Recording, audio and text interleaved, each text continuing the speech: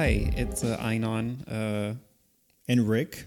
And today we're going to be talking to Carl a bit about Hong Kong and what's going on there. Carl, do you want to introduce yourself? Sure. Hello. Thank you again for welcoming me to the show. I am Carl Za. I was born and grew up in China originally until I was 13 years old. And then I came to United States in 1990.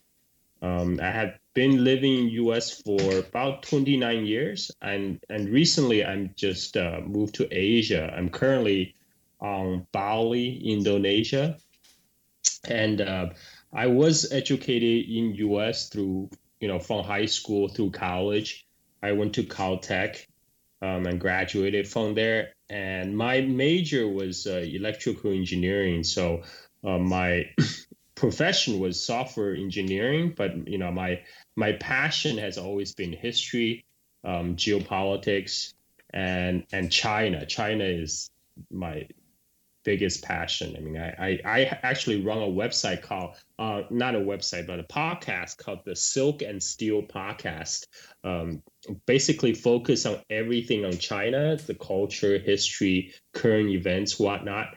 And, Hong Kong currently is on everybody's radar. So that's an event I have been following very closely. And I guess that's why you guys get in touch with me, right? Yes. Well, I wanted somebody from, China or Hong Kong to talk about what's going on in Hong Kong, because here in the West, the media is always pro the protesters, but there is a motive. Anytime there's pro something on Western media, there's a motive behind it, So yes. Would you like to talk about what's going on in Hong Kong with the protesters and who is funding the protesters and what do they want, everything? Sure. I mean, now the Hong Kong protests have been going on for 15 weeks. And the main protest started in June.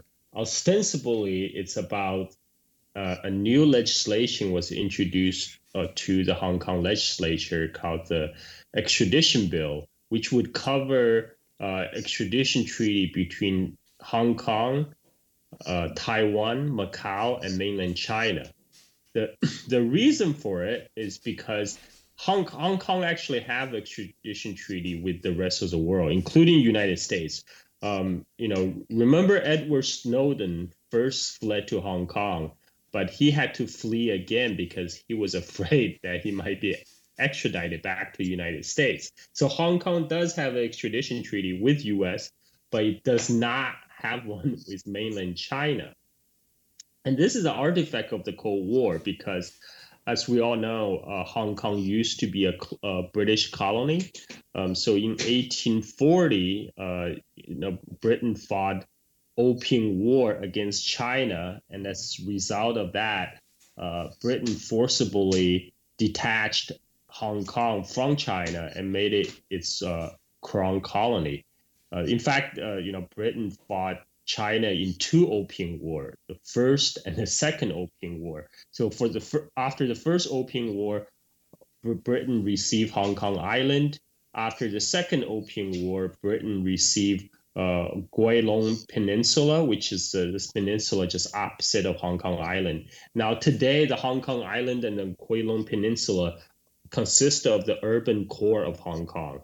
And then in 1894-95, after the first Sino-Japanese War, in which a newly industrialized Japan defeated China, really exposed the Chinese weakness. So it invited all the Western imperialist power to move in again.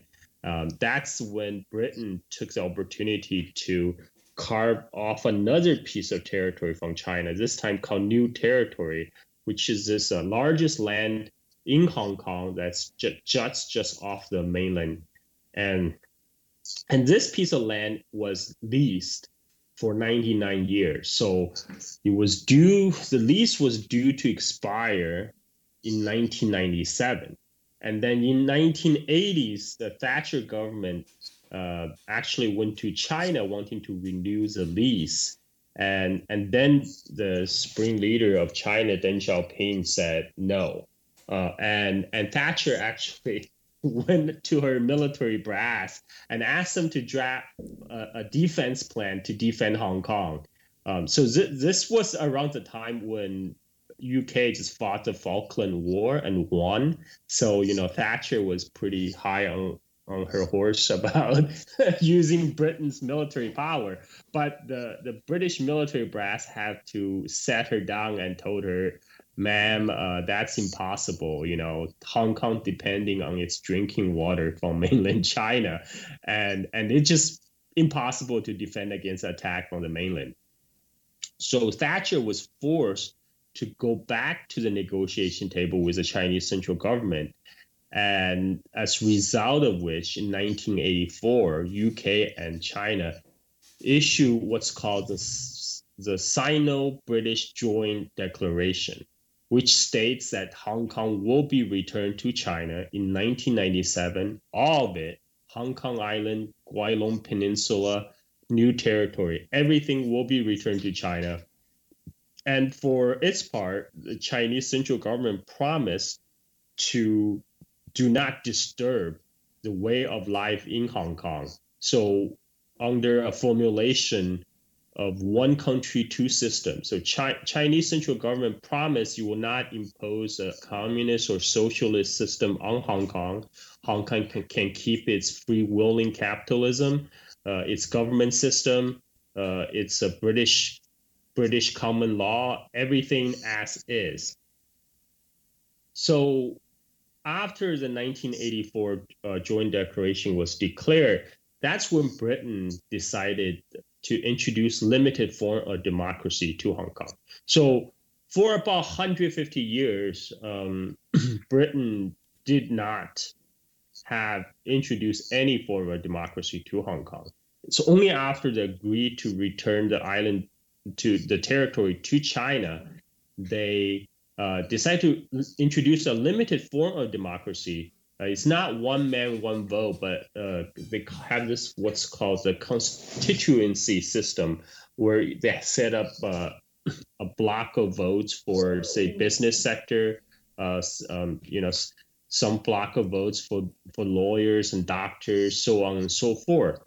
And what basically happened is that the British government, which used to rule Hong Kong through its colonial governor sent from Britain, has co-opted the local elite to rule Hong Kong. And China went through its own traumatic event in 1989, the Tiananmen Square student protests, and after which China was diplomatically isolated. And so there was also it caused people in Hong Kong were deeply unsettled.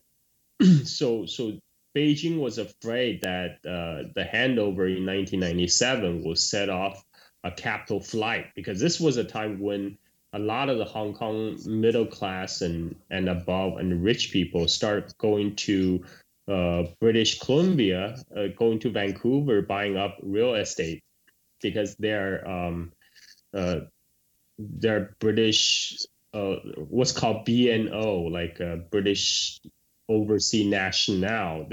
They actually don't have rights to live in Britain, but it's easier for them to move to Commonwealth countries like Canada or Australia. So many Hong Kongers were going to Canada, buying up apartment buildings, getting their Canadian passport or green card in an effort, for exit just in case. And so Beijing, in effort to prevent capital flight, they agreed to keep the British colonial structure in Hong Kong intact, right? With its own separate courts, the Hong Kong legislature, everything. But then in 1994, just 3 years before the handover, the last British colonial governor of Hong Kong, Chris Patten, he decided to make a legacy for himself by further expanding the election system in Hong Kong. And I, for one, I support universal suffrage. I believe Hong Kong people deserve universal suffrage, and you can't really argue against expanding of electoral rights. But I just like to point out that the reason Chris Patten did it was very specific. He did it to make a name for himself, to put something on his legacy, and also to spite Beijing, because this is 1994, just a couple years after the collapse of the Soviet Union and collapse of communism in most of Eastern Europe. China was one of the last communist country that was still standing, and many people actually speculated that it might not last. In fact, we have Mr. Gordon Chan, America's favorite China expert, who wrote a book in 2001 called The Coming Collapse of China. That's like 18 years ago. So back then, many people believed that Chinese government, its form of governance might not last. So Chris Patten took this opportunity to expand the electoral reform, and Hong Kong had its expanding election in 1995. But this new arrangement upset Beijing because the Chinese government thought it already had a deal with Britain back in 1984 that you will preserve the British system as is past handover, and they felt suddenly the colonial governor is changing the rule of the game. Beijing were okay with the limited form of democracy that Hong Kong already has after 1984, but they weren't ready for the new expanded electoral reform introduced by Chris Patten. So they raised their objection, and after 1997, the last Hong Kong legislature that was elected in 1995, 2 years prior, was dismissed, replaced with a provisional legislature. And in 1998, the following year, a new election was held under the pre-1994 election law. So what we have in Hong Kong is basically the same set of electoral rules that persisted in the territory since 1980s. Since when the Britain first introduced a limited electoral reform, and that election is for the Hong Kong legislature, right? And of course the Hong Kong, also to replace the Hong Kong colonial governor, a position was created called the Hong Kong Chief Executive. Just like the colonial governor was appointed by Britain, the Hong Kong chief executive needs approval from Beijing, right? So everything overall, one country, two system was functioning in Hong Kong, with Beijing played more or less a hands-off approach. So Hong Kong does not have the Great Firewall, for example. Everybody can freely get on the internet outside, and Hong Kong follow its own set of rules, which meant it did not have extradition treaty with mainland China, because during the Cold War period, as a British colony, Hong Kong did not have extradition treaty with mainland China or Taiwan or Macau. And in 2018, there was a famous murder case. A Hong Konger took his 20-year-old Hong Kong girlfriend, who had been pregnant for 5 months, on a vacation in Taiwan. He killed her, dumped her body in a bush near a light rail station. He fled back to Hong Kong. And because of Hong Kong's British-era colonial laws, he cannot be prosecuted for a crime that's not committed on Hong Kong soil. And he cannot be extradited to Taiwan to stand for trial because there's no extradition treaty between Hong Kong and Taiwan. And because he did stole her girlfriend's bank card and retrieve about 18,000 Hong Kong dollars from her girlfriend's bank account and took her iPhone 6. So Hong Kong police were able to detain him on the charge of theft. So he was sentenced by the Hong Kong court to 29 months in prison for theft, right? But Hong Kong court cannot prosecute him for murder. Now the victim's parents ask, Hong Kong government to work out a deal with Taiwan so the murder can be brought to trial. This was the genesis of the extradition treaty. And because Hong Kong has become a Chinese territory since 1997, and because mainland China, the People's Republic of China, claims jurisdiction over Taiwan, so in order for Hong Kong to have an extradition treaty with Taiwan, it basically would need an extradition treaty to cover all the Chinese territories. So Taiwan, mainland China, and Macau. That was the content of the bill. And there was a huge uproar being raised by Hong Kong media, particularly by the Hong Kong, one of the leading Hong Kong tabloid, Apple Daily, who is run by a billionaire media tycoon, Jimmy Lai, whom the Wall Street Journal and New York Times had described as the Rupert Murdoch of Asia. He's very anti-Beijing, and he used the opportunity to fan anger and discontent against the extradition bill. Now, one thing to note about Jimmy Lai is he is very close with the neocon establishment in United States.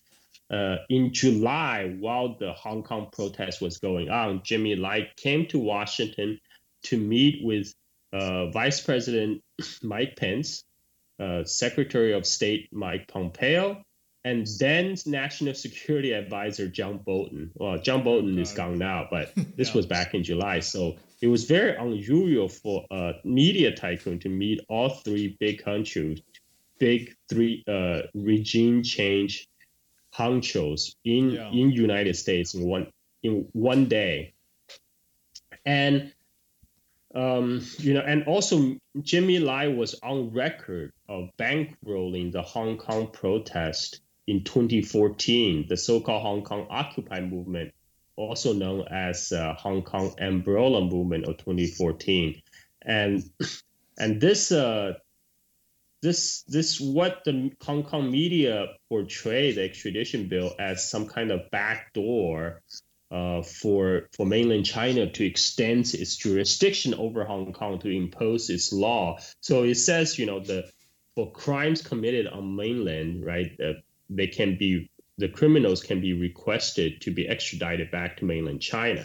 Now, people were afraid that, that might mean, say, political prisoners or people who are accused of political crimes or political dissidents might be extradited back to China for prosecution, because, Hong Kong runs under different rules in China. For example, Falun Gong, the cult Falun Gong is banned in mainland China, but not in Hong Kong, right? They operate freely in Hong Kong. So there was a lot of fear, but, actually the detail of the bill was very clear that the political crime will not be covered under the extradition treaty, and the Hong Kong court has to approve the extradition on case-by-case basis. So the Hong Kong judge must sign off on each extradition requested, right? So there's a lot of safeguard already built inside the extradition treaty. But that's not important, right? The important thing was what the media tried to whip up the fear that somehow mainland China found a back door into impose its so-called authoritarian rule on Hong Kong, and that got a lot of people upset. Many people were on the street, ostensibly defending the one country, two system formulation. And so this was back in June when first was reported 1 million Hong Konger took to the street. That was, the U.S. media was basically taking the claim by the protest organizers as is, 1 million people. Wow, considering Hong Kong only have about 7.5 million people, that's almost 1 in 7. Very impressive number. About a month later, actually, Reuters came out with an image analysis of the crowd, and it concluded there were about 250,000 people attended. Still a large number, but nowhere close to the million figure. In fact, it was a lot more closer to the number that was claimed by the Hong Kong police, which was 150,000. So in any case, there was a mass movement in Hong Kong. There was a lot of people taken to the street. There's no deny about that. One of the reasons is, in the territories, there's a lot of unease and anxiety about future of Hong Kong under the mainland Chinese rule, because, when Hong Kong was first handed over, then the Supreme Leader of China, Deng Xiaoping, promised 50 years of one country, two system with no change. But now we're in year 2019. We're approaching the deadline for one country, two system, which is 2047 pretty soon. We're only 28 years away from 2047. So the Hong Kongers, they don't know what the future brings, and many of them do treasure what they have currently, which is a separate system from mainland China. And so there's a lot of fear, there's a lot of anxiety, and there's a lot of discontent because, particularly among the youth, one thing you will notice about the Hong Kong protester is that the protesters skew very much toward the young, from the teenager to the early 20s, and most of these people are not most of those people are not born with memories of British colonial rule. Many of them, in fact, were either born or brought up after 1997, the handover to China. So they have never known the life under the British colonial control. But so for them, the British colonial era became some kind of a lost golden age when supposedly everything used to be better, right? And and the fact is, it wasn't really. I mean, there's a reason, like a huge, quite big portion of the older generation people who actually live under the British colonial rule are not on the street, or in fact are against the protest, because they know what the life used to be like. I mean, in 1967, there was a huge wave of anti-British protests in the territory of Hong Kong, and it was suppressed by Britain. Britain had to deploy Royal Marine on the streets of Hong Kong with bayonets, and there were mass arrests, and it's only after that 1967 huge labor unrest in Hong Kong, which the British government called riots, and then British government started to take steps to make some reform to ameliorate the condition for the working class in Hong Kong. So in 1970s and 1980s, during the last 2-3 decades of British rule, things got better. you wasn't as bad as you before. So, but those 2 decades somehow got remembered as the golden the golden days of the British colonial rule when everything was just peachy, but it really wasn't. And another artifact of the British colonial rule is the fact that in agreeing to the one country, two system formulation, mainland Chinese government basically allows the British colonial structure be preserved intact through the handover. As I mentioned before, the Hong Kong legislature is controlled by the local elite, the Hong Kong oligarchies, many of whom are composed of real estate tycoon. And there's another instance where the Hong Kong government colludes with the Hong Kong oligarchs to put the squeeze on the working people of Hong Kong, because during the British colonial rule, under the British law for Hong Kong, all the land in Hong Kong belonged to the Hong Kong colonial government, and so the Hong Kong government makes most of its revenue from selling land, and this way it keeps the taxes low,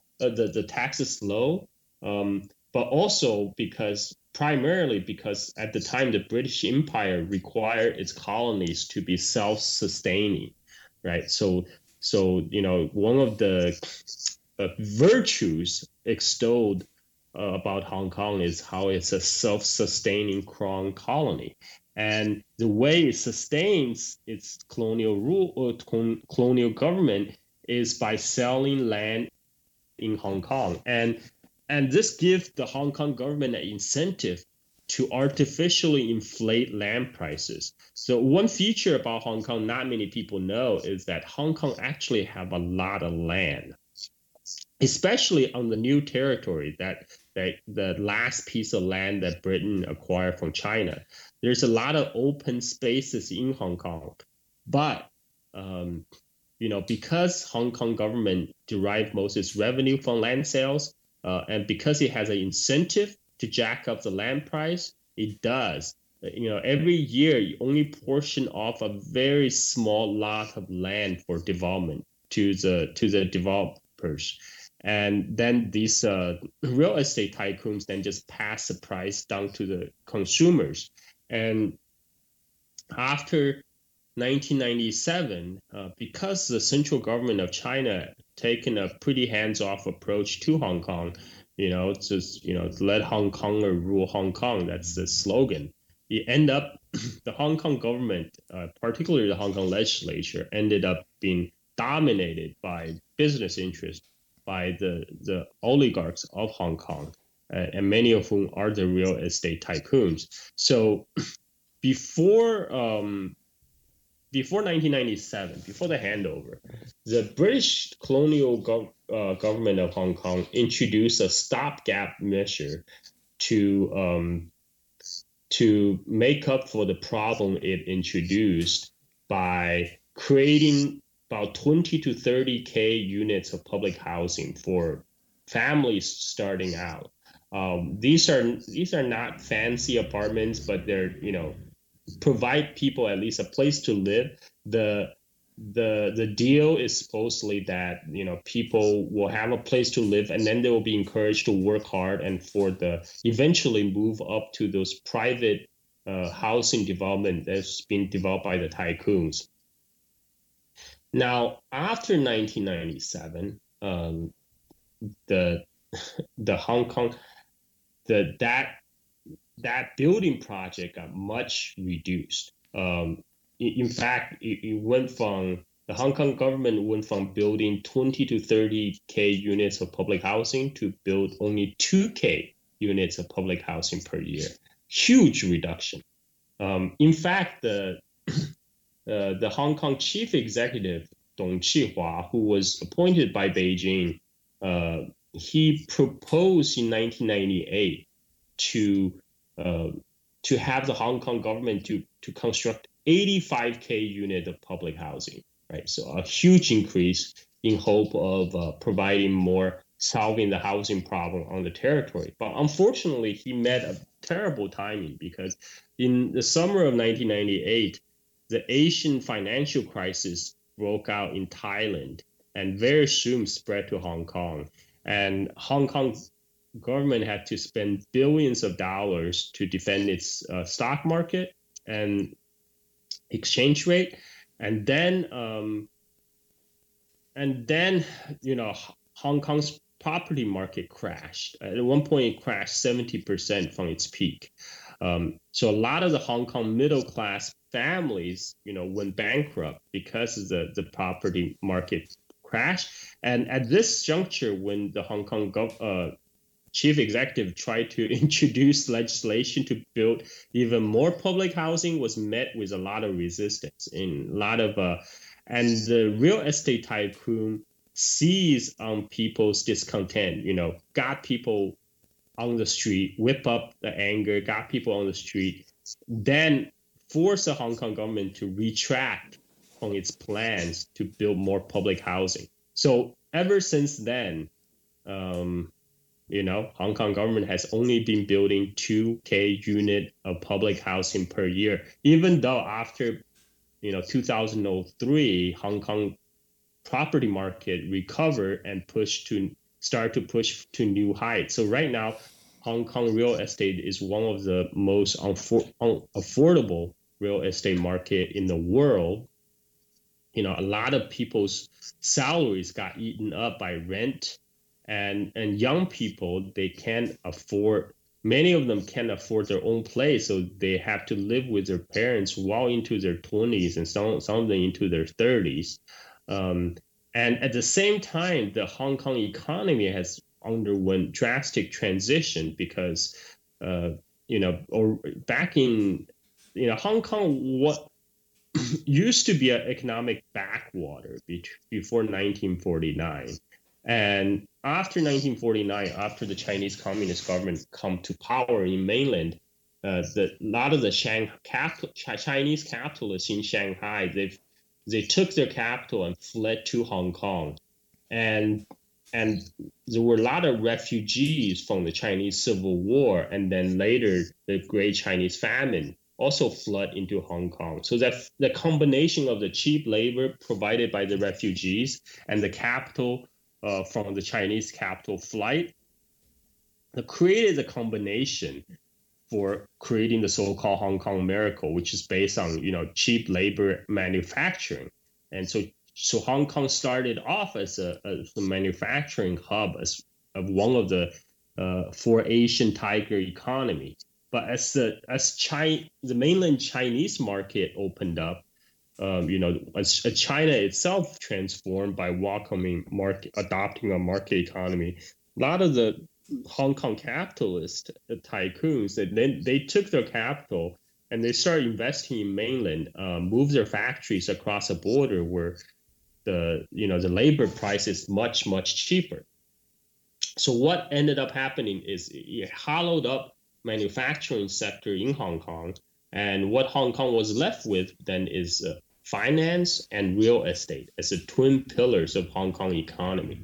And as Hong Kong economy become increasingly financialized, in the so-called service economy, a lot of it's just simply not providing a lot of good paying jobs for the young people who are joining the job market. I mean, the problem that faced the Hong Kong youth is not that dissimilar from the problem faced millennials in the United States or much of the Europe, much of the developed West. That we have a increasingly financialized economy, a service-based economy, but not providing enough high-paying jobs for everyone.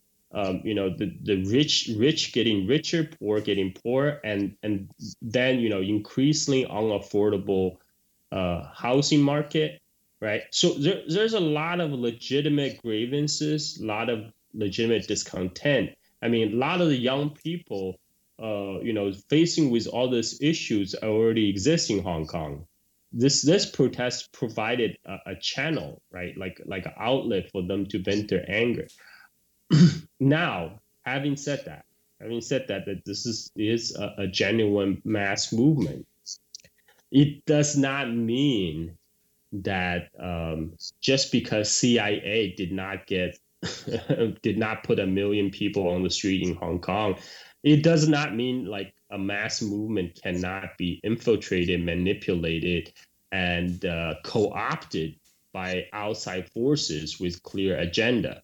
Because one of the features of the Hong Kong protest movement is it lacks a clear ideology, and as often happens in a mass movement without clear ideology, it's often been shaped and co-opted by other agents with clear agendas to play. And in this case, what we do know is the National Endowment for Democracy, which is basically an offshoot of CIA, had been providing funds to Hong Kong and general China, Greater China area since 2014 to the amount of $29 million. It's funding all these so-called, like the the root of National Endowment for Democracy is pretty shady. I agree. Basically they decided that CIA funding all the insurgency movement around the world looks bad. That's bad optics. So what they instead need is a softer approach, right? So that's how NED was founded. That was the main reason that NED was founded in the first place.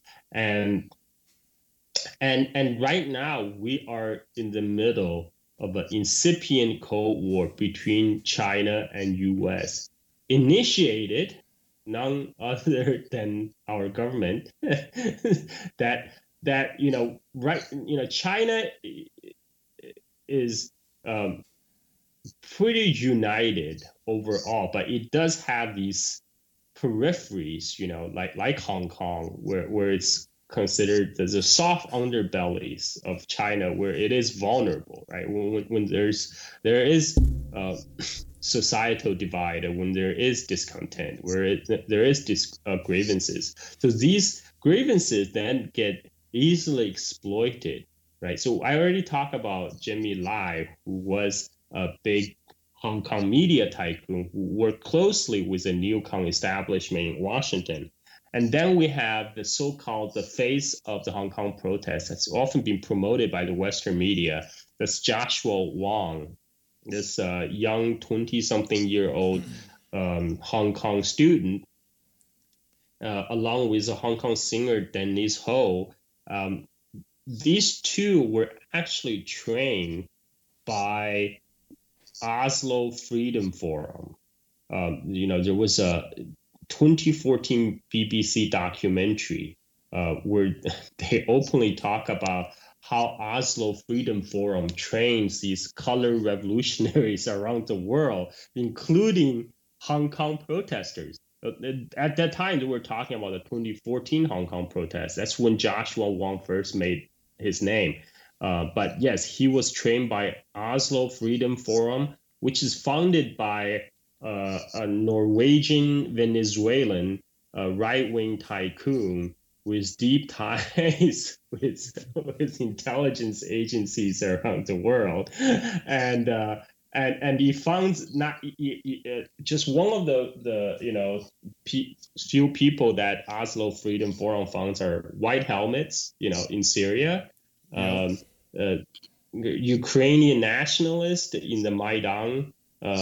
In the Maidan revolution, and like recently, we have Joshua Wong again in Berlin. This is not Oslo Freedom Forum, but another one of these National Endowment for Democracy funded gatherings where Josh Wong was literally seen hobnobbing with the heads of white helmets, former Ukrainian officials, and Pussycat Riots, and all the usual suspects, and then again, Western media try. On one hand, you try to present Joshua Wong and Denise Ho as the face of the protest. On the other hand, you try to deflect the criticism of them being U.S. founded by saying, "Oh, but the nature of Hong Kong protests is really leaderless. Joshua Wong is really not the leader. He's just a face." Oh, that's great. That doesn't prevent Joshua Wong from hobnobbing from likes of Marco Rubio, who, never find a color revolution he didn't like. And Marco Rubio, as we speak right now, is trying to push through a legislation in Congress called the Hong Kong Democracy and Freedom Act, where you will ask the U.S. Congress to certify annually whether Hong Kong remain autonomous enough from China, for if they find Hong Kong is not sufficiently autonomous, then the U.S. will apply economic sanction against Hong Kong and Hong Kong government officials. I mean, it's on the face of it, it's just ridiculous. Hong Kong is a Chinese territory, right? Like, just imagine, the Chinese government passed a legislation to certify whether, there's clear separation of, there's enough states' rights are being protected in United States. If there's clear separation of the clear federal government and the state government, and if we find them in violation, we will apply sanctions. I mean, that's just ridiculous. It's Hong Kong is part of China. It's none of U.S. business. But that is not the point. Marco Rubio never really cared about, people in third world countries. Marco Rubio never really cared about Venezuelans or Hong Kongers. What he cared about is, support all these color revolutions around the world, all the regime change to destabilize the so-called enemies of the United States. By enemies, he means enemies of U.S. hegemony around the world, because that's what we're really defending. We're not defending the homeland of the United States against enemies, foreign or domestic. We're defending the U.S. hegemony in the world, because what business is U.S. having Hong Kong seriously, other than to trade, right? And this is all nicely wrapped and packaged under freedom and democracy. How can you be against freedom and democracy, right? I mean, this is the nature of the protest in Hong Kong. And one of the main distinguished feature of the Hong Kong protest is the use of violence has been normalized. And in fact, we have a New York Times article, opinion piece by a Hong Kong protester called "The Hong Kong Protesters' Tactic to Get the Police to Hit You." And in the article, it discusses so-called the marginal violence theory. And it talks about using aggressive non-violence tactics to push overreaction from the police and the government. And if the police overreact, then you win 1 million people on your side, right? Right now, it's not even aggressive nonviolence. I mean, right now they're literally using violence. I mean, Hong Kong protesters, so-called protesters. I mean, you might as well call them rioters, because they're burning the Hong Kong metro stations. Hong Kong has one of the world's nicest, public infrastructure. I mean, I've been to Hong Kong in July. It's really a breeze to use a Hong Kong train. You can get pretty much everywhere. Super convenient. But now, because an incident about several weeks ago, when the Hong Kong Metro Authority, they announced that they're going to shut down the train early because the Hong Kong protesters, like the ordinary Hong Kong people, they rely on the trains to get to and from places. So the Hong Kong protesters use the trains to get to and from protests. So about 3 or 4 weeks ago, the Hong Kong metro station, they were under the pressure from the government to do something. So they announced they were going to they're going to close service early. So in 9 p.m. instead of, normally like 11 or midnight. So we're going to shut down service at 9 p.m. So that upset a lot of the protesters, and they're calling the MTR service in Hong Kong the party train. And by party train, they mean not party, they mean the Chinese Communist Party train. Oh, so they took to vandalize the train stations everywhere in Hong Kong. They're burning down train stations, smashing windows, smashing down card readers, so they don't have to pay. And they in addition to vandalizing the train station itself, and they also got in fights with the passengers who do use the train, because there was a famous case in August 31st. They went to the Prince Edward Station, start smashing up the place. They smash all the security cameras because, those are surveillance. So, and then when they got on the train car, they got into confrontation with the passengers there, who accused them of vandalizing the station and told them to get off the train. And then they started a fight with the people who are already in the train car. A bunch of middle-aged uncles fended them off. So they used the spray fire extinguisher inside the closed confined space of the train car. It's actually highly dangerous move. And they, the fight went on for about 10 minutes, which give plenty of time for the riot police to arrive. And, when the riot police arrived on the scene, they beat up the protester. And there were tons of cameras in the Hong Kong protests. That's why we get the constant feed on Twitter of all these video footages. But a lot of the Western media, they focus on particular aspect of the Hong Kong protest.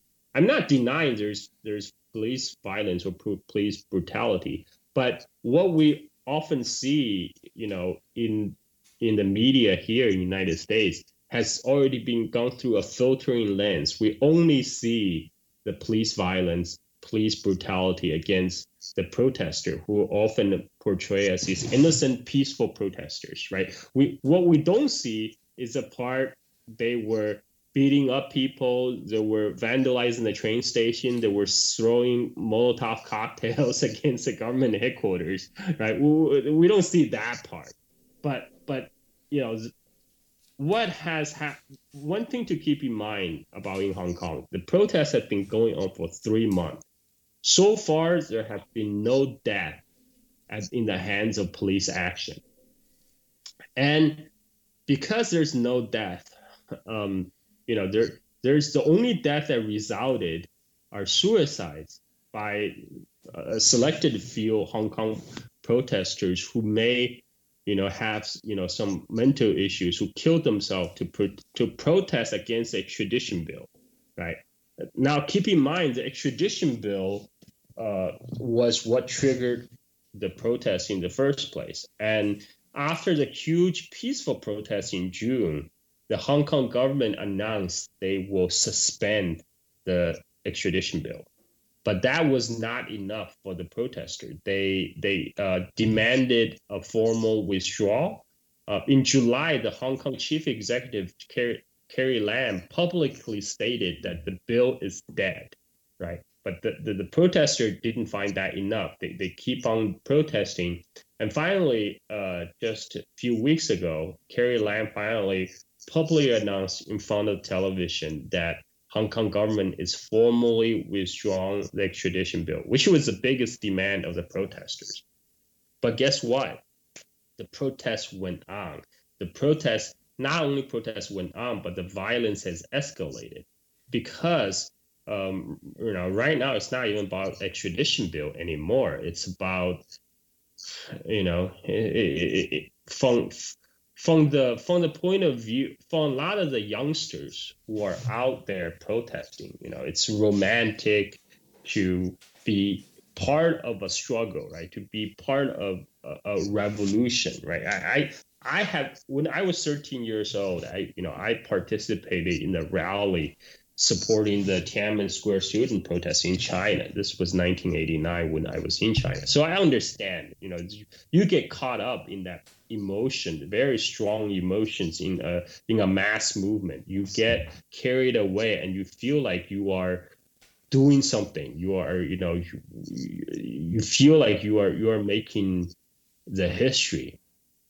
It's very powerful, very romantic, very emotional, right? But I can also tell you, when I was 13 years old, I didn't know what the heck I was doing, right? And a lot of the young people in Hong Kong, they're out there, they're protesting, because rebellion is romantic. It's part of the youth culture. But there are people who are actually leveraging them for other purposes. Who wants to see Hong Kong destabilized, right? Clearly not China, not Hong Kong government, clearly, but United States don't mind. United States don't mind if Hong Kong, an important financial center of China, is getting destabilized, is causing headache for China. Unlike Ukraine, where color revolution, regime change actually happened, regime change is unlikely to happen in Hong Kong just because it's too close to China. I just don't see that possible. But U.S. could help cause a lot of headache and could have, by destabilize the situation, just acting as a spoiler. And you can do that simply by spreading funds through National Endowment for Democracy and, through a very helpful media that spread a certain narrative to a sympathetic public, right? And simply to abet and escalate the situation. And that's what exactly has been happening since June. I mean, the violence just got worse and worse and worse. I mean, the first violence on the part of the protester, major part of violence was right after the Hong Kong government initially suspended the extradition bill. That's when the Hong Kong protesters stormed the Hong Kong legislature, vandalized the building, tore the Hong Kong flag from the legislature and replaced it with a British colonial flag with Union Jack, right? And at that time, everybody was shocked. They say, "Oh, it must be a false flag. It's a trap." The police withdrew, so they did it to make the protesters look bad, or there must be some provocateurs who were infiltrated the protest movement, right? And then you have some Hong Kong protest leaders who film themselves and put selfies of themselves inside the Hong Kong legislature, flashing peace signs, victory signs, with the British Union Jack flag, and say, "Hey, look what we done." And and then it's increasingly hard to deny what had happened. But ever since then, the violence just got worse and worse. I mean, like, now we have people throwing Molotov cocktails on the street to disrupting traffic, people holding up the train, beating up local residents. You can say this is maybe just a small minority of the protesters, but they are not being condemned at all by the mainstream media. I mean, in fact, the so-called opposition in Hong Kong, led by Martin Lee, who National Endowment for Democracy had devoted an entire biography page to him and called him the father of Hong Kong's democracy. The Hong Kong opposition, the pan-democrat camp, is very much silent on the protester violence. I mean, everybody just acknowledged, in fact, that this is the way things done now. This is just the violence is an option, is a means to an end, and I just don't see how this can end happily, because So I have a question. Go ahead. What do you think will be the outcomes? Like if it goes well or if it goes wrong with the protests? Yeah. I mean, there's some. So initially, there's a lot of talks about the Hong Kong protests in relation to China in the Western media. A lot of them is based on very wrong assumptions. One that's common trope is that, the Hong Kong protest is like a spark that's going to light off a wave of protests across China. In fact, that's not true, because in the beginning, that most of the mainland Chinese people were rather indifferent, or at best curious, about the Hong Kong protests, because it seemed mostly as a local affair, something limited to Hong Kong. But one thing I haven't really talked about is this really ugly undercurrent of Hong Kong nativism in the Hong Kong protest. Because, as I mentioned earlier, there's a lot of legitimate discontent and grievances faced by the Hong Kong youth because of the changing nature of the economy of Hong Kong in a globalized economy. But instead of protesting against tycoons who caused them all this misery, they blame everything on mainland immigrants and on mainland tourists. Right? I mean, it's like how people in the United States, now, ever since the Great Recession, faced with the uncertain economic future, some of them took just to blame immigrants, blame Mexican immigrants, Latino immigrants, because it's just so easy to blame the immigrants. And that's what's happening in Hong Kong as well. And that undercurrent of Hong Kong nativism really come to forefront during the protest. So I talk about Apple Daily, owned by Jamie Lai, the big media tycoon who has financed the protests and who work with the U.S. neocon establishment. Back in 2012, they put up a full-page ad in Apple Daily calling the mainland Chinese people locusts for coming to Hong Kong. It's a giant ads of this Hong Kong cityscape in kind of like bleak yellow background with this giant locust looming over, and in the Chinese caption it says, "Hong Kongers, don't you have enough? You're spending 1 million Hong Kong dollars every 18 minutes to support the pregnant mainland women to come to Hong Kong to leech off our health system, our social welfare." And there was even a song called "The Locust World," where that was popularized in 2014, called the mainland Chinese locusts coming to Hong Kong, eating up, consuming everything. I mean, that was just people. You can say, "Oh, that's just trolling" or whatever, but in this current protest in 2019, it got physical.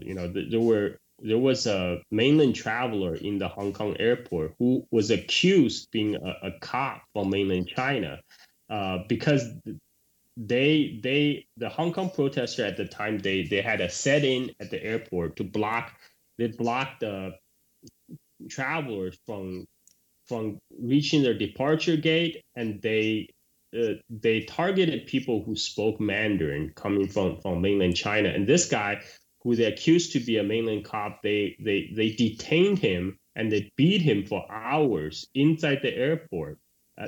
He passed out twice into unconsciousness. And when the paramedics tried to finally reach him, they prevented the paramedics from leaving the airport. All this was streamed live on many news sites, including CNN. And this was seen by many mainland Chinese people inside China, including my mainland Chinese cousin. One of the facts that people don't know is that CNN is actually not blocked inside China. You can access CNN freely in China. And CNN ran a live blog on the Hong Kong protest. So my mainland Chinese cousin saw this in China on his laptop, watch it live as this mainland Chinese guy being beaten, detained, beaten unconscious, and denied medical treatment because he was from mainland China. He was very, very angry, and I can relate. And so right now in mainland China, there's zero sympathy for the Hong Kong protesters. And if anything, a lot of people are very, very angry. They're actually demanding the central government to do something. And many of them even call the central government to send in the PLA. So that's another thing, that a lot of the Western media pundits, they're almost kind of wishing for a Tiananmen 2.0 scenario. They're almost like wishing with glee that China would send in the PLA and cause bloodshed, and then you will be another major news event. And so far, the Chinese central government has not taken the bait. What it did do is amass a huge People's Armed Police force along the border, in just across the border from Hong Kong in Shenzhen. It held a military exercise, anti-riot drill, a few weeks ago, almost a month ago. But mostly it's just for domestic consumption, because at the time there were a lot of the angry mainland Chinese people demanding the central government to do something to end the riot in Hong Kong. And the government had to do something to show that they're on it, right? So part of that was the huge show of force in Shenzhen nearly a month ago, and then recently there was a rotation of troops of PLA into Hong Kong, because ever since 1997, since the Hong Kong handover, China has sent anywhere from 5,000 to 7,000 PLA soldiers into Hong Kong, and they're staying in their Hong Kong garrison. But they rotate annually. But this year's rotation, it was widely publicized by the U.S. state media, right? It's also to show a message, but this was seized by Mr. Donald Trump as our military intelligence has shown that China has gathered a large military force on the border of Hong Kong. I mean, I don't know who showed this to Donald Trump. I mean, people. Like, this was literally first shown by the Chinese state media, right? Deploying PLA to Hong Kong. The first people breaking the news were literally Chinese state media. Again, that was a show. That show of force was mostly for domestic consumption, because the government leader of Hong Kong, Carrie Lam, has come out twice publicly stating that Beijing has full confidence in me, Hong Kong government, and the Hong Kong police to handle the situation. So in other words, in the immediate future, there's probably no prospect of direct intervention by China, unless we get another press conference by Carrie Lam. But so far, from all the public speech she gave, that's an indication that right now it's the central government of China is seeing this is a Hong Kong specific issue. It's letting the Hong Kong government handling itself, and I think it's probably a wise decision, because because it would just be another event that the world media will glom onto. and you will show, the authoritarian bad China is putting on its boots on helpless Hong Kong, right? So right now, Hong Kong itself is actually pretty divided. That's another thing that the Western media don't tell us, is that there's, before the escalation in violence, the public opinion was already evenly divided towards a protest. There's about 43% in a poll by Minpo. It was 46% versus 53% who thought there was too much violence during the protest, right? And who decried the violence during the protest. And this was before the major escalation, before the use of petrol bombs and burning down the train stations. So right now, a lot of people in Hong Kong, especially among older generation, are increasingly fed up with the protest and the disruption it's causing to their daily life. And what I see is the more radical protesters will keep pushing for increasingly more radical actions, because the momentum has to keep going. Otherwise, one of the remaining demands of the protester is amnesty for all the protesters, right? And I don't think they're gonna get it at this point. I mean, even if the Hong Kong government accede to that demand and declare amnesty, they're just gonna piss off a lot of the pro Hong Kong government people who wanted to see them crack down on the rioters. So what I see is that the increasing violence is turning off more and more people, and the Hong Kong protesters are now alienating people who previously might have been sympathetic to their aims, and eventually, that will just give more impetus for the government to crack down. So I don't know if that means a direct Chinese government intervention, but I think we're probably going to see the protests to keep going for a while. I was surprised actually that I thought by the time school starts in September, by kids going back to school, things will cool off a little bit. That has not happened, and in a way it makes sense, because it is in the interest of CIA, NED, and U.S. State Department to keep the shit show going,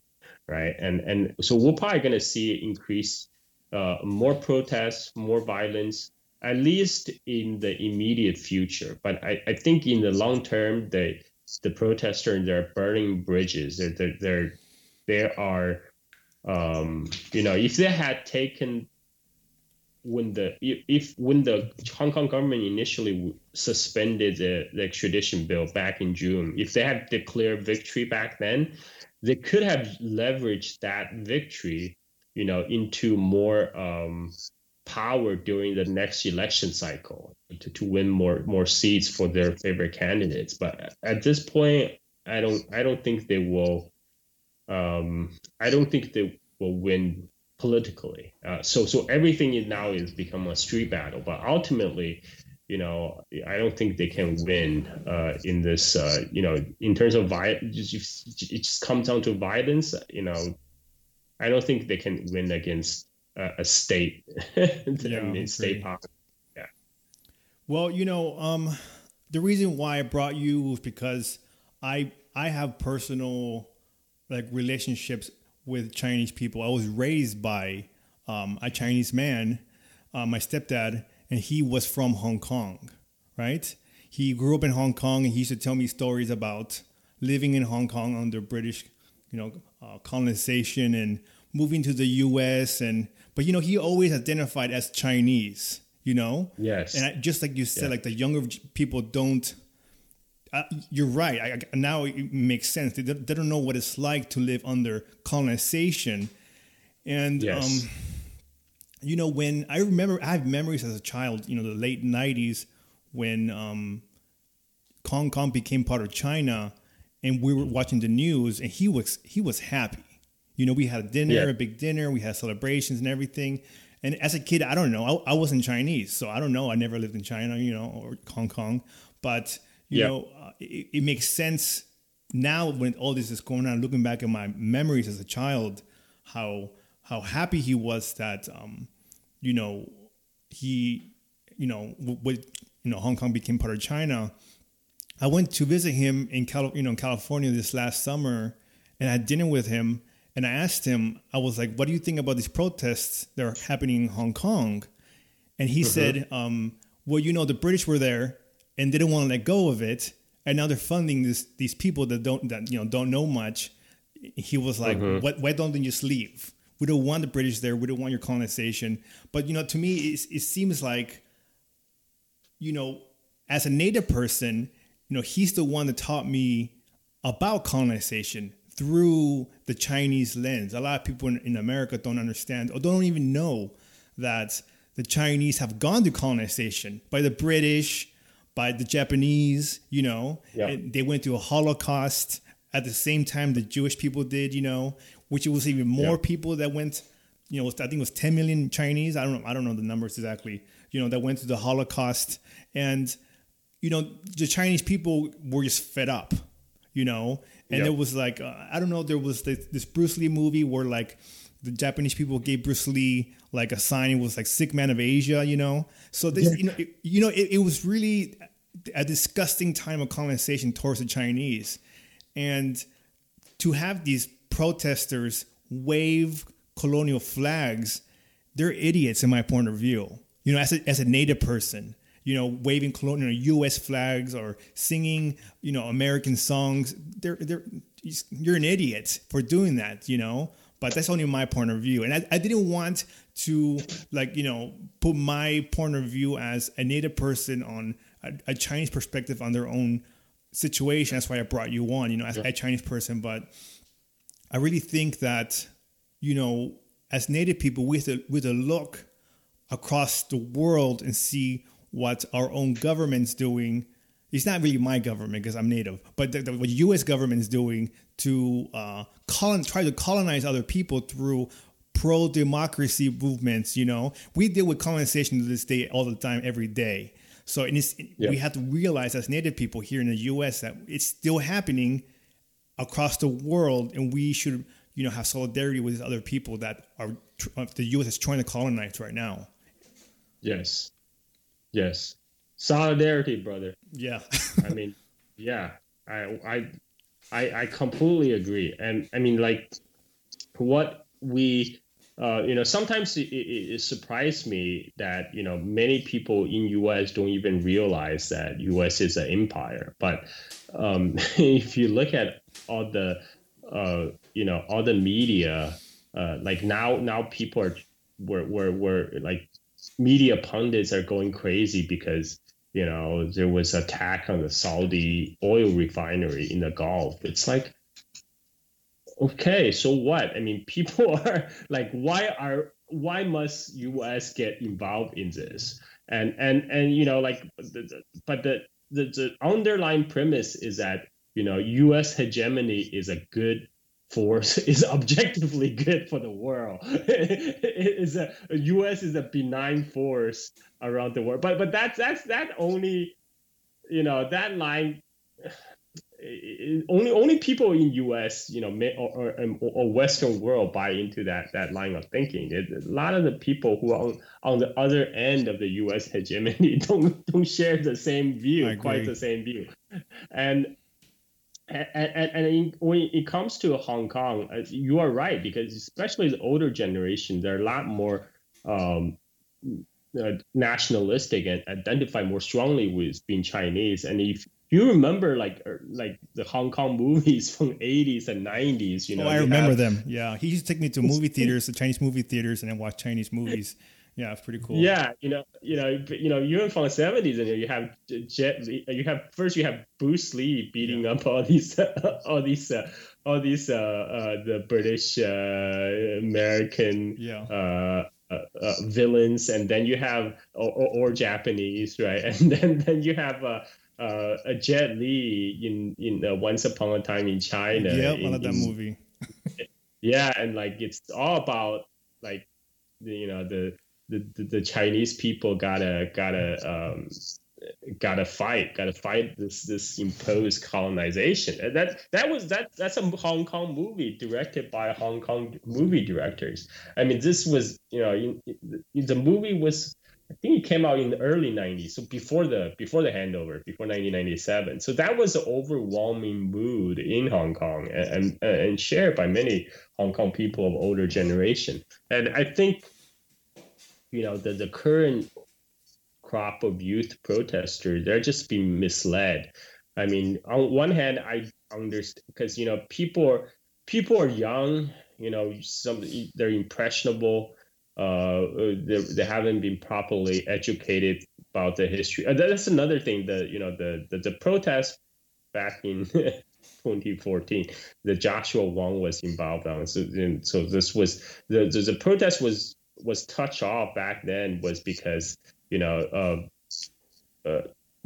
Kong government was trying to introduce a bill trying to have patriotic education in the curriculum, and that was Joshua Wong and his people are against it because they think it's brainwashing. And in fact, a lot of this time, a lot of the people went through a lot of the Hong Kong textbooks, the textbook that's used in primary and secondary education.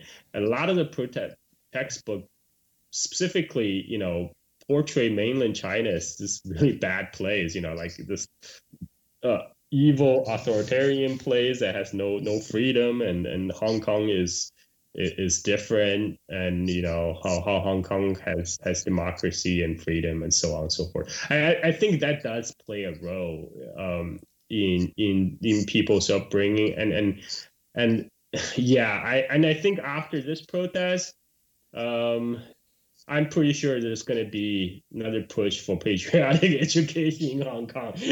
I don't see any way around it. I mean, it's basically there need to be deprogramming for the youth from they need to decolonize their mind. Oh, I agree. That's why. Yeah. Thanks for sharing. That was really great. I think it's really important to get like a bigger, broader picture of anything that you kind of like engage with, especially here in the West, where Hong Kong is associated right now with like the mass protests and just like seeing all the violence on our social media and stuff like that, and really not questioning it per se, or really, it's definitely happening, and stuff is bad, but also like not understanding the historical context. I think it's really easy for people who don't know anything about Hong Kong just kind of seeing it for the first time, and kind of being easily malleable, let's say, to these pro-democracy movements, as you've mentioned, and not really critiquing them or questioning them, like what could be behind these agendas and things like that. So I think you did a really thorough explanation of that, and it doesn't really, I guess, from like somebody in the West, it doesn't really necessarily. It doesn't really it's like when you see the protests, it's like geared to provoke reactions and provoke emotions. And like, I know people, some of my friends, who are kind of related to this whole situation in some form or another. So it really ties at like our emotional strings. And I think that's, that can be really dangerous when you don't understand the whole like historical context or a bit more about what you're actually dealing with. And so I think that's great that you were able to share a lot of your perspective and a lot of kind of the historical background and how Hong Kong is where it is today. Another thing that's kind of been running through my mind as you've been talking is like the youth, right? So the involvement of youth and a younger generation within protesting. A lot of the time, youth anywhere really in the world are pinned as like ignorant, stupid, malleable, all these different sorts of things, and kind of like, oh, they're just too young to understand that kind of stuff, And I feel like there's also, maybe not just in Hong Kong, but in a lot of other places, there's this huge generational divide. Yes. Between like what it means to live in society, the types of rights that you have, the types of ways that your society has been built because of your ancestors, your whatever, right? I feel like there's a huge disconnect, and where like youth nowadays are very much moving into this new world that our grandparents and our parents they don't know. It's a really different ball game for a lot of young people. And I think you really hit it spot on with saying like the protests are kind of like, they're not necessarily just about like the extradition. They're a symptom, right? They're a symptom of youth not having a space, youth not having a voice, being discontent with Hong Kong itself, but also with mainland China, but also with being pawns of like the West. And it's just kind of like, you're just using us, but nobody's actually listening to us. And when you're young, like it makes a lot of sense to me when you say like, it feels good to be in a protest. It feels good to like, because you have that sort of feeling that you're making a change, whether you are or not, or whether it's for certain reasons is debatable. But I think, I don't know, I just really relate to what you say about the youth, but also like, I'm glad that you brought up the educational aspect, because that's really what the problem is, right? Is that we don't teach our youth the whole historical context. We don't necessarily talk to each other about like how we got here and what's going on. And with the increasing like generational divide, especially with like new technology and social media, it's very easy for youth to disconnect from their elders and for elders to disconnect from the youth. And we live in these like two very separate worlds that aren't talking to each other. And so it becomes very dangerous, and it becomes very scary, because then, Hong Kong violent protests like this start becoming the norm. And youth start to think that that's the way. Maybe that's the way forward. You know what I mean? And to me, that's it's messy, right? Yes. So I don't know. I really like that you shared all of that, and that's kind of what it got me thinking. Oh, thank you for sharing that perspective. And I also like to point out that, remembering back my experience when I was 13-year-old in the rallies support him, and it was because you're also in. It's also the comradeship. Yeah, for sure. You're for sure. The camaraderie of you're in the group of all like-minded people. With your peers, you felt supported. You felt powerful because you are part of something. You are part of a movement, part of something larger than yourself. And then you are, you because all these people, it's the energy is self-reinforcing, right? But sometimes you don't. It because it's so emotional, it doesn't really lead you to really like sit back and think rationally, or because humans are not really rational creatures. But like this, in that type of environment especially, it doesn't allow for a more cold-headed rational analysis on what you're trying to achieve. I think having said everything, I think universal suffrage and democracy are great, and I also like, if people who are pro Hong Kong protests, I like them to think about what democracy means, and sometimes democracy is not just about street level struggle, even though it is very much part of it. But democracy also means compromise. You wanted to accommodate interests of all different group of people. Even people who hold conflicting views as yours. Sometimes that part of democracy sometimes is ignored. That's part of a healthy democracy, right? Is being able to dissent and disagree without the fear of violence. And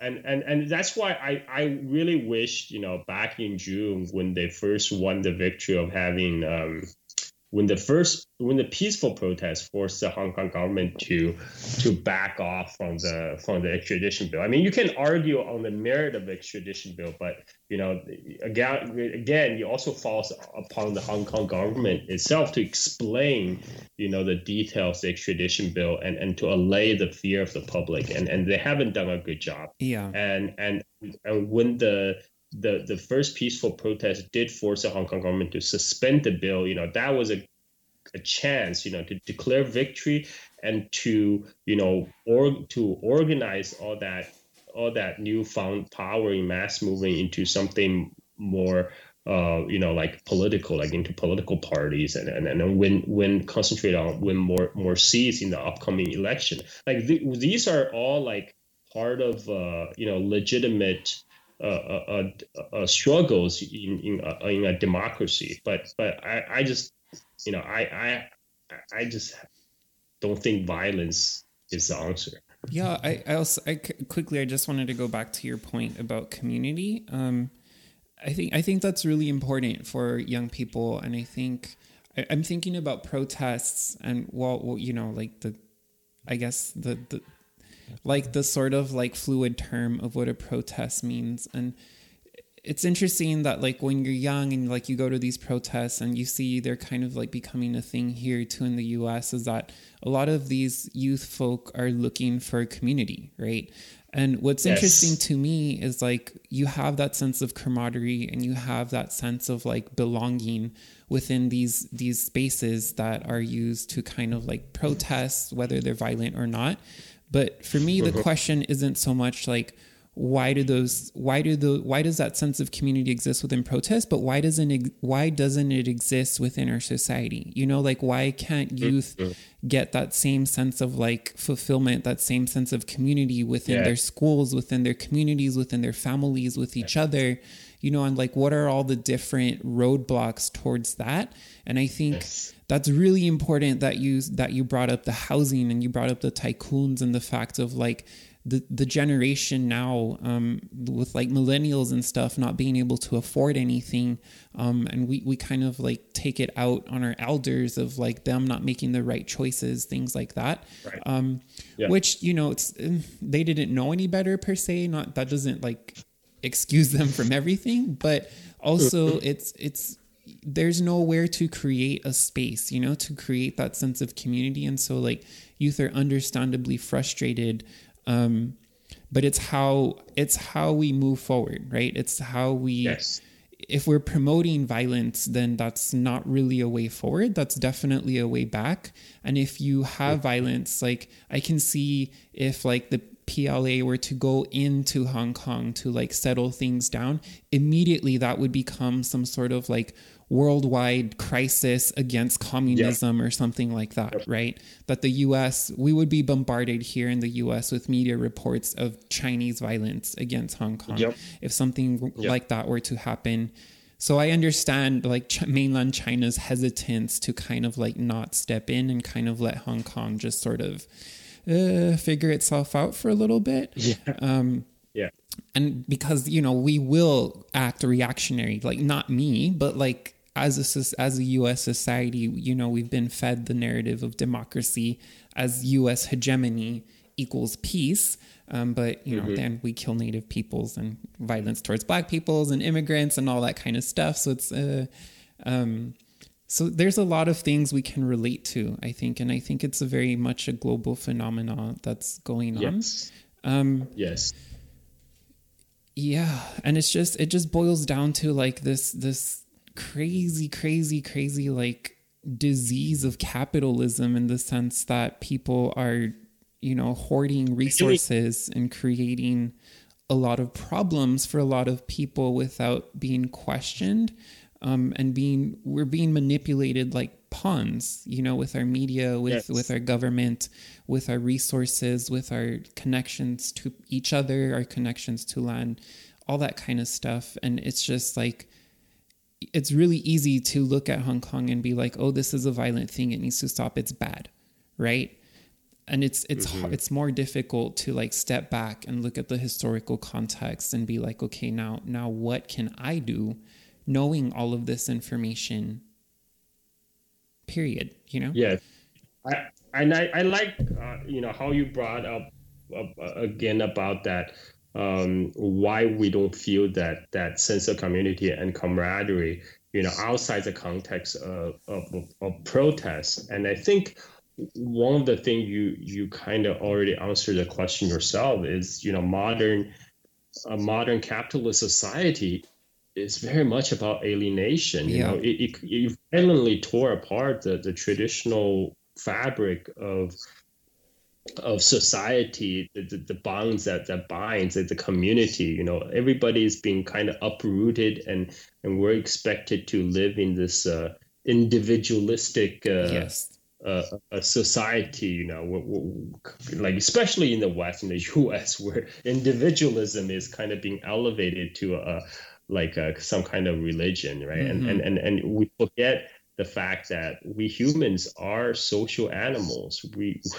need that we need community. We need the camaraderie. We need to feel being part of something larger than ourselves. Yeah, I also have a comment there, but I'm stumbling right now. But to me, it seems like a lot of Americans want China to have a Western-style democracy. And I keep saying that, Chinese people have their own sovereignty, have their own, culture, have their own way of doing things. They don't need a Western-style democracy in China. And, that makes them, talk shit about the Chinese government. Oh, they're evil or this and that. But, a lot of or if the Chinese, really decide they want to choose a Western style democracy, it's really up to them to choose. Yeah, exactly. It's not really up to us to decide which form is better. What we it's like a lot of, it's like the same talk of like in the MacArthur era America, when people talk about who lost China, who lost China. Yep. What do you mean who lost China? China is not US's to lose. It's not ours. I totally agree. And, with Native people, us too, we don't need to have, Native American governments that look like the U.S. or pro-democracy. Some Native governments are lifetime roles. Sometimes they don't look like U.S. governments. But I really think that kind of lost my train of thought. I really think that the U.S. people in the U.S., not the government, people in the U.S. have some weird, super racist, view on the Chinese people, on the Chinese government. At one time, I think this was during the early 2000s, when the internet was becoming, bigger. And I kept seeing videos of people talking shit about the Chinese government. They're like, oh, Chinese people have no culture. And me being raised by a Chinese person, I was just like, do you know what you're saying? These people have really old culture, very beautiful culture. How dare you say that? But, all these ignorant things come from, from Americans towards the Chinese. And I still see it happening. I see, it's and the funny thing is, the people who have the strongest opinions about China or Chinese are usually people who know the least. I agree. That's been my experience too, for sure. Yeah. Literally, all they know is what they've been force-fed in the media or something they read on the internet. They have never been experienced the real thing, and they somehow become this, China expert. They have opinion on everything. It's like, come on. I agree. Yeah, it's so disgusting here when it comes to. They do the same thing with Native people. This is why I'm like, you don't understand. These non-Native people here in the U.S. So they're kind of weird. Yeah, and I think what you just said earlier, I think there's definitely a sense of kind of implied sense of superiority, in the American way, it's my way, the American way or the highway, right? The US way represents a universal value. No, it doesn't. People have different way of living their life. I mean, for thousands of years, people all over the world have lived very vastly different lives. It's just different. There's no, I mean, yeah. Yeah. So, do you have any questions, Anon, or any more comments? Yeah, I just think, I think it's really important for people in the US and for any sort of like non-Chinese person or people who might not be so familiar with Chinese history or like the history of Hong Kong to just kind of like maybe step back for a bit before necessarily like radically engaging with protests or anti-protests or whatever, or anti-Chinese sentiments, and just kind of really think about the systems that we live in and the historical context of colonization. And I think there's a lot of different parallels within that, kind of like with what a lot of people here in the US are facing. And I think it really speaks to the global phenomenon of ongoing colonization and how it hasn't stopped. And in a lot of ways, it's actually increasing because of ignorance, because, we're not being taught this kind of history. We're not being taught how to critically engage with this kind of thing, but also, U.S. hegemony and the forceful push of U.S. culture onto other places around the world, like Latin America. It's not just China, but Latin America, Africa as well.